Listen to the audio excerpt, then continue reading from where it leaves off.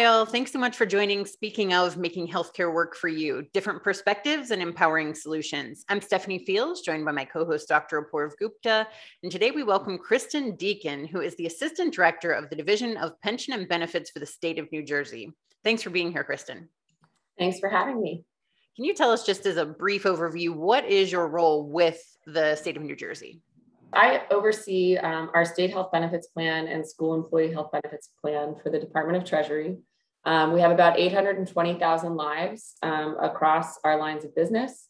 We represent all state employees and retirees, including institutes of higher education.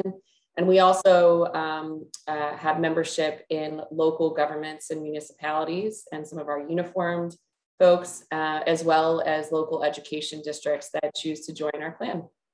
Awesome. So you're really invested in making sure that you're getting the best prices for the people who are part of your plans. And you've gone about it some creative ways. So I would love to hear about what your thinking is behind the pricing. And, when you're formulating these plans and making these deals, what are the most important things to you? Sure. Yeah, I would just start by saying too, as a public sector and a bargain state, like we have very, very generous benefits. I think you classify them as Cadillac plus plus.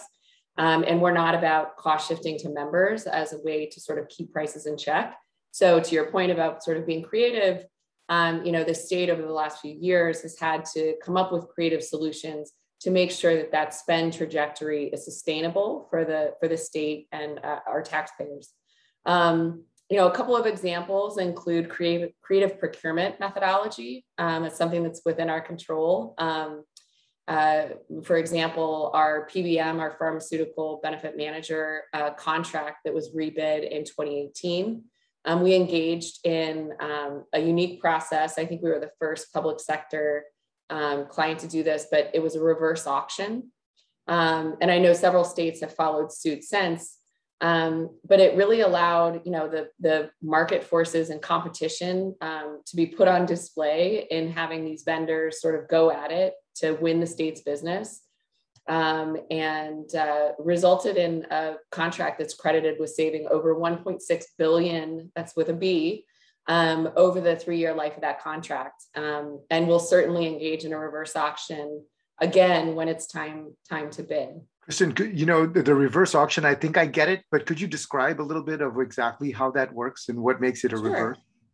Yeah. Usually it's something that's done on like a commodity basis, right? I know the feds do it and the Department of Defense had done it with commodities, but this is for a service contract. So basically we draft the technical scope and sort of pre-qualified bidders who would be able to service a client of our size, which is obviously some of the bigger players in the industry, but we pre-qualify them on a technical perspective. And then once they're qualified to sort of, we understand that they could handle this business, we have a contract in place, or sort of a contract outline in place, and they input in different rounds various guarantees and pricing guarantees. So whether that's a minimum rebate guarantee, a dispensing fee guarantee, et cetera, they'll input those items, and then ultimately our system kicks out what's a true bid price. And so round one, all of the bidders, they know what their price was, but it's unveiled. So they'll see how they stack up against bidder A, B, C, and D. And they're like, all right, I got to sharpen my pencil a little bit. And I sort of analogize it to a boxing match. The way that we've sort of seen this play out is that first round, they're seeing where they land against their competition. The second round, they're tinkering around the edges. And the third round, the gloves come off. They get really aggressive on pricing in order to win our business. And it's great because as the potential client, they're competing against each other for our business. And if you have any other public sector folks listening, public procurement can be a beast of, a time trying to get qualified bidders in and then do the evaluation. This comes down to the numbers. And we see when that happens, we get really positive outcome. Is that something that employers or other groups that aren't as large as your state could do? Oh, absolutely. Absolutely. I mean, the technology's out there. I know some have done it. basically a homegrown process of a reverse auction. We did use a vendor to conduct ours just because of the sort of complexity of our plans. We have over 20 plans across all of our populations. So, but yeah, I mean, it's something that can be scaled to a large or small employer. Absolutely. Yeah, it's really fascinating. It feels like anybody could be doing it, right? A hospital could do it, a payer could do it, everybody's always right. looking for vendors, and the standard process is RFP, and now we'll get, right. people submitting. So that's really fascinating what you've described. I'd love to ask, Kristen, you had also shared with us at the outset when we were talking about some innovative strategies you've been developing in the provider arena as well. Maybe you could share some thoughts on that. Sure. I'll talk about first, I guess we're talking about procurement and creative strategies, our TPA contract that has really resulted in substantial savings being booked by the state over the last couple of years, and also some direct relationships with provider groups that we're exploring right now. But first on the contracting piece, we have, as a state, sort of decided to move away from reviewing your third-party administrator services and evaluating based on a discount guarantee. I like to say, I'll take a transparent price over a 99% discount any day of the week. So moving away from that sort of elusive discount analysis and towards a unit cost guarantee when we're doing our review of the bids, and then also holding that bidder to that unit price cost guarantee year over year. So if you bid that this CPT code or set of CPT codes or DRG was this price, you're now going to tell me that price isn't going to go up on an aggregate basis year over year. And we've seen that that's resulted in substantial savings, and it really drives the TPA to drive a harder bargain with those provider systems. From a direct sort of relationship with providers perspective, the state is looking to partner with and roll out in the next plan year bundled pricing and centers of excellence approach across our population. I mean, we are very much of the opinion that we want our members going to high quality providers. My good friend Al Lewis, who I find highly entertaining, and I'm sure a lot of people on the listening know of him, taught me very early on. He said, the number one cause of spinal fusion surgery is a failed spinal fusion surgery. So it just sort of hammers home the importance of getting to the right provider in the first instance. Not only is it going to result in better health outcomes for your members, which we care about, but it's also good for the bottom line, right? We don't want failed surgeries. We want the best of the best performing specialty care on our members. Because ultimately it's better for everybody. So we're definitely looking to partner with some of these really high quality, innovative providers in our system. We have a lot of great systems in the state of New Jersey that have made great investments in their quality of care. And we want our members to make sure that they're incentivized to go to those providers. Does your method create that same sense of positive I can't say that word right now, competitiveness between providers who are like, oh my gosh, I love what the state's doing with their people. I want to be part of that group. I want to be on their centers of excellence, on their provider list. Do you see like now there's sort of a buzz within the provider community to be part of your networks? Yeah, absolutely. We actually just hosted a health benefits summit with our consultant, in partnership with our consultant, The Upside Effect. And one of the days of that summit was dedicated to listening to and collaborating with and learning from our provider community. And, seriously, like they're all over here saying, me first. We want to partner because we believe in our outcomes. We will take risks. We want to take risks because we believe. And, it's really about, rising the tide, right? Not sort of, moving to the lowest common denominator when it comes to quality, because they do want to compete. They do, their businesses too. They want market share, but if they get market share by higher quality outcomes, we all win, right? So that's really I think the goal And we're excited about the halo effect that comes from a population our size.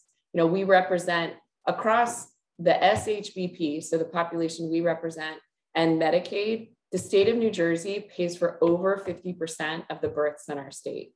If we can get our maternal centers of excellence and better health outcomes from our moms and babies, like that benefits every citizen in the state of New Jersey from an outcomes perspective. Tremendous. I think you're bringing such a fresh perspective. I guess it feels like a breath of fresh air, because as we talk about this, there's a lot of heaviness in the air. Unfortunately, it tends to be feel like, well, it's 2021 and we haven't made enough progress and we still have some of the same issues and they've been going on for decades. Is the industry really ready for change? Are the incumbents too entrenched? And yet you're bringing a completely different perspective. I know that these are the pockets of excellence that are emerging, but maybe if we take it up to that level a little bit, how do you think about what you're doing in the big picture of what the overall industry's been trying to accomplish over a long period of time?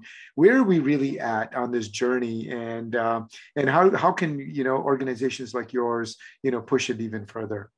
You raise a good point about sort of the entrenched interests and the industry being ready for change. I think we're talking a lot about change. I think we're talking a lot about ideas, and there are some really innovative employers and groups out there doing interesting work. But as sort of an industry, like what is the catalyst for more forward momentum in that change?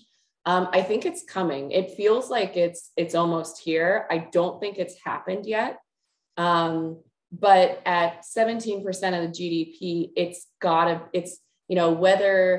whether we're recognizing that the dollars that we're spending on healthcare, right? And then, we just got our, mortality rates have gone down, and we have to start thinking about what we're paying for, right? We want to have the best healthcare system in the world. We want to have the most research and development, the best drugs, the most, the most forward-thinking therapies. But we also need to understand like the value that we're getting from it. And when I say value, I don't mean the highest cost thing. I mean value, like what value are we getting from the real dollars that we're spending? And lost opportunity costs, whether it's addressing climate change or any of the other national priorities we have, like 17% of the GDP is mammoth. And I do think that as self-funded employers, large corporations, states, recognize that they can, like it is their responsibility to turn that needle and pay attention as fiduciaries. I think that's ultimately going to be where that catalyst, that moment happens, where we're pushing. And I think we know what that roadmap looks like. It's how quickly we can get there. Very interesting. Very interesting. So Kristen, maybe Stephanie, if you don't mind, I'll ask a follow-up, because it feels like, we've been on this precipice before and we've had the sense that it's going to happen. And it was the managed care competition, and then it was pay for performance and a variety of different things. But Kristen, it does sound like you think something may be different, maybe boiling, although of course you're saying we haven't reached the catalytic point yet. So what feels different to you right now? Yeah, what feels different is the fact that, all those transitionary moments or sort of the precipices that you were just describing occurred at a time when health benefits and health benefits oversight and management was really primarily or almost entirely in the purview of like a CHRO, Chief Human Resource Officer, or, somebody in that sort of role. And what I see is different now is it's not only the CHRO, but it's the CFO, right? Like as companies like Starbucks pay more for health benefits than they do for coffee beans, right? Somebody's paying attention and saying this, if you're a CFO or, you're in the finance department of your company responsible for P&L, like, you've got to pay attention to this. And as it continues, we can't just continue on our trajectory. And so what feels different to me is that, groups like the Pacific Group on Business Group on Health and some of these other, like employers are paying attention and the CFO is paying attention.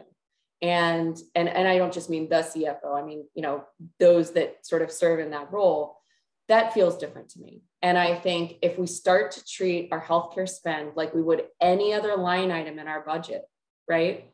Look at, okay, how much did I pay for that claim and why? Is that reasonable?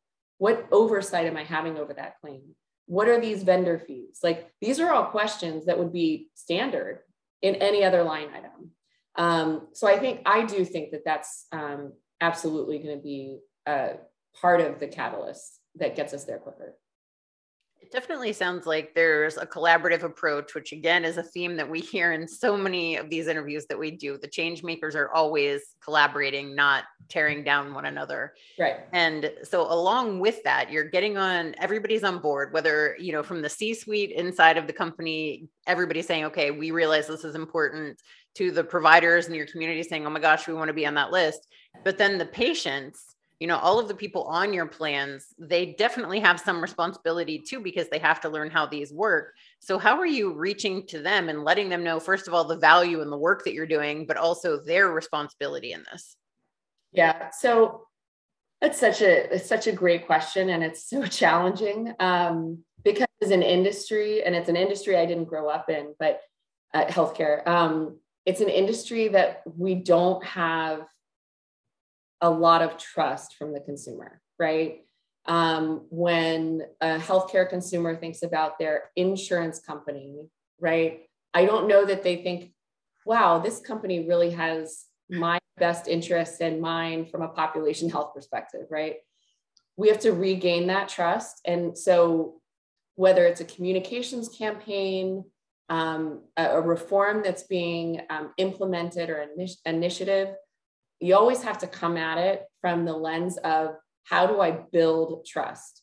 And not only how do I build trust, but being very careful not to lose trust, because again, we haven't done a great job. In my role with the sort of diverse population that we have, whether it be in a demographic, from an age perspective, or our members are across the country because we have retirees all over the place. And even the populations we serve in, whether it's a uniformed union group or the teachers, it has to be multi-channel. And we rely heavily on our stakeholder groups and our union groups and labor groups, because a lot of that's a trusted source for people. So you have to find the trusted source for that individual, equip that trusted source with good information. And I do think that we're at a place where we need to start trusting the capacity of our healthcare consumers to be smart, right? And informing them and not speaking at them, but speaking to them. I think is really important, again, just to rebuild that trust. But it's a heavy task. It's taken years to get us where we are. It'll take a while to get us back on track. And it's a new track. It's an uncharted territory, if you will. So, read Marshall Allen's book, buy it for all your employees. It's so funny that as an employer, would you ever give an employee a $20,000 piece of equipment and say, good luck with that, I'm just going to let you do your thing, right? Yet we give them these very generous health benefits with nothing to equip them. Half of the American public doesn't know the difference between co-insurance or co-payment, right? Yet we're giving this tremendously valuable and potentially crippling, right? When we're talking about, healthcare debt, with really no good information. That $20 you'll spend on a book will pay off in dividends, I'm sure, on your bottom line as a company down the road. I love what you had to say about trust. In my world of consulting and change management, it really all comes back to trust as well. And you said it right, that, it takes a long time to earn that trust. So, we have to be patient. And then something, you said earlier, before we even started the interview, you said transparency is really just the beginning.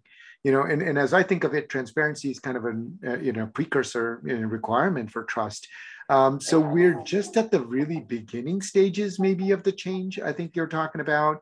Can you talk a little bit about how you see that transparency and trust connection, and where do we need to go over the next, let's call it a decade plus, not to put too much pressure on ourselves to continue building on this journey. Yeah, I mean, you use the word precursor. That's, I sort of say it's a condition, like it's a precondition to, right? And, I find tremendous value in transparency. Transparency for transparency's sake is not going to get us there. But it's necessary. And I will tie it back to trust, right? Because we've told consumers in the healthcare marketplace is it's too complicated. Let us figure out you don't need to know the price because it's too complicated. It's too much. And we've told employers that too, who are actually funding the bill, right? I think that day is over. Going back to I don't know. I want to know the discount. I want to know the price. It's not that complicated. It's perhaps complicated by your own making because it might serve your purpose. But I think transparency is fundamental to then build off that foundation, our path forward. And like you said, it's we're not going to fix healthcare, right? Healthcare, it's almost, it's an evolution. If you approach it from the sort of mindset that we're going to fix it and forget it, that's what got us into this problem, right? That's why we find ourselves where we are. It's a constant evolution. We have to do better. We have to manage that path forward. There are no quick fixes. That's the simple truth. It's going to be a lot of hard work. It's going to take a lot of leadership. It's going to take a lot of testicular fortitude by our politicians to take on interests. But we can get there. But it is going to be hard work, and there is no easy fix. When somebody is dealing with this and just maybe they're in a new role and they say, oh my God, these benefits are out of control. We have lots of claims. We're paying too much. What is their first step? What is the number one bullet point when they're looking to make a change in their plan and better serve everyone involved? You have to not be scared of change, right? You have to think about, again, forward progress, not as disruption and abrasion and all of the negative terminology that for some reason we've used in the industry to talk about smart things that we need to do, and whether that's mandatory closed formulary. There are words that we can use to describe forward progress and a narration that will help our members understand what we're doing. And I use the example of the drug pipeline.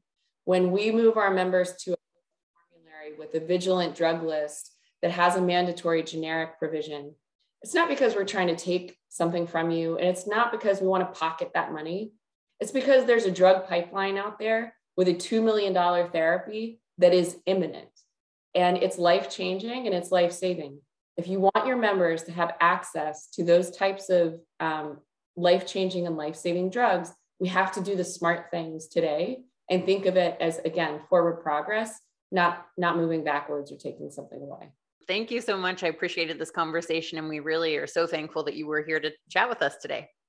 Thanks for having me. As you can tell, I'll talk anytime. This is fabulous, Kristen. Thank you so much. And thank you all for watching. Bye-bye.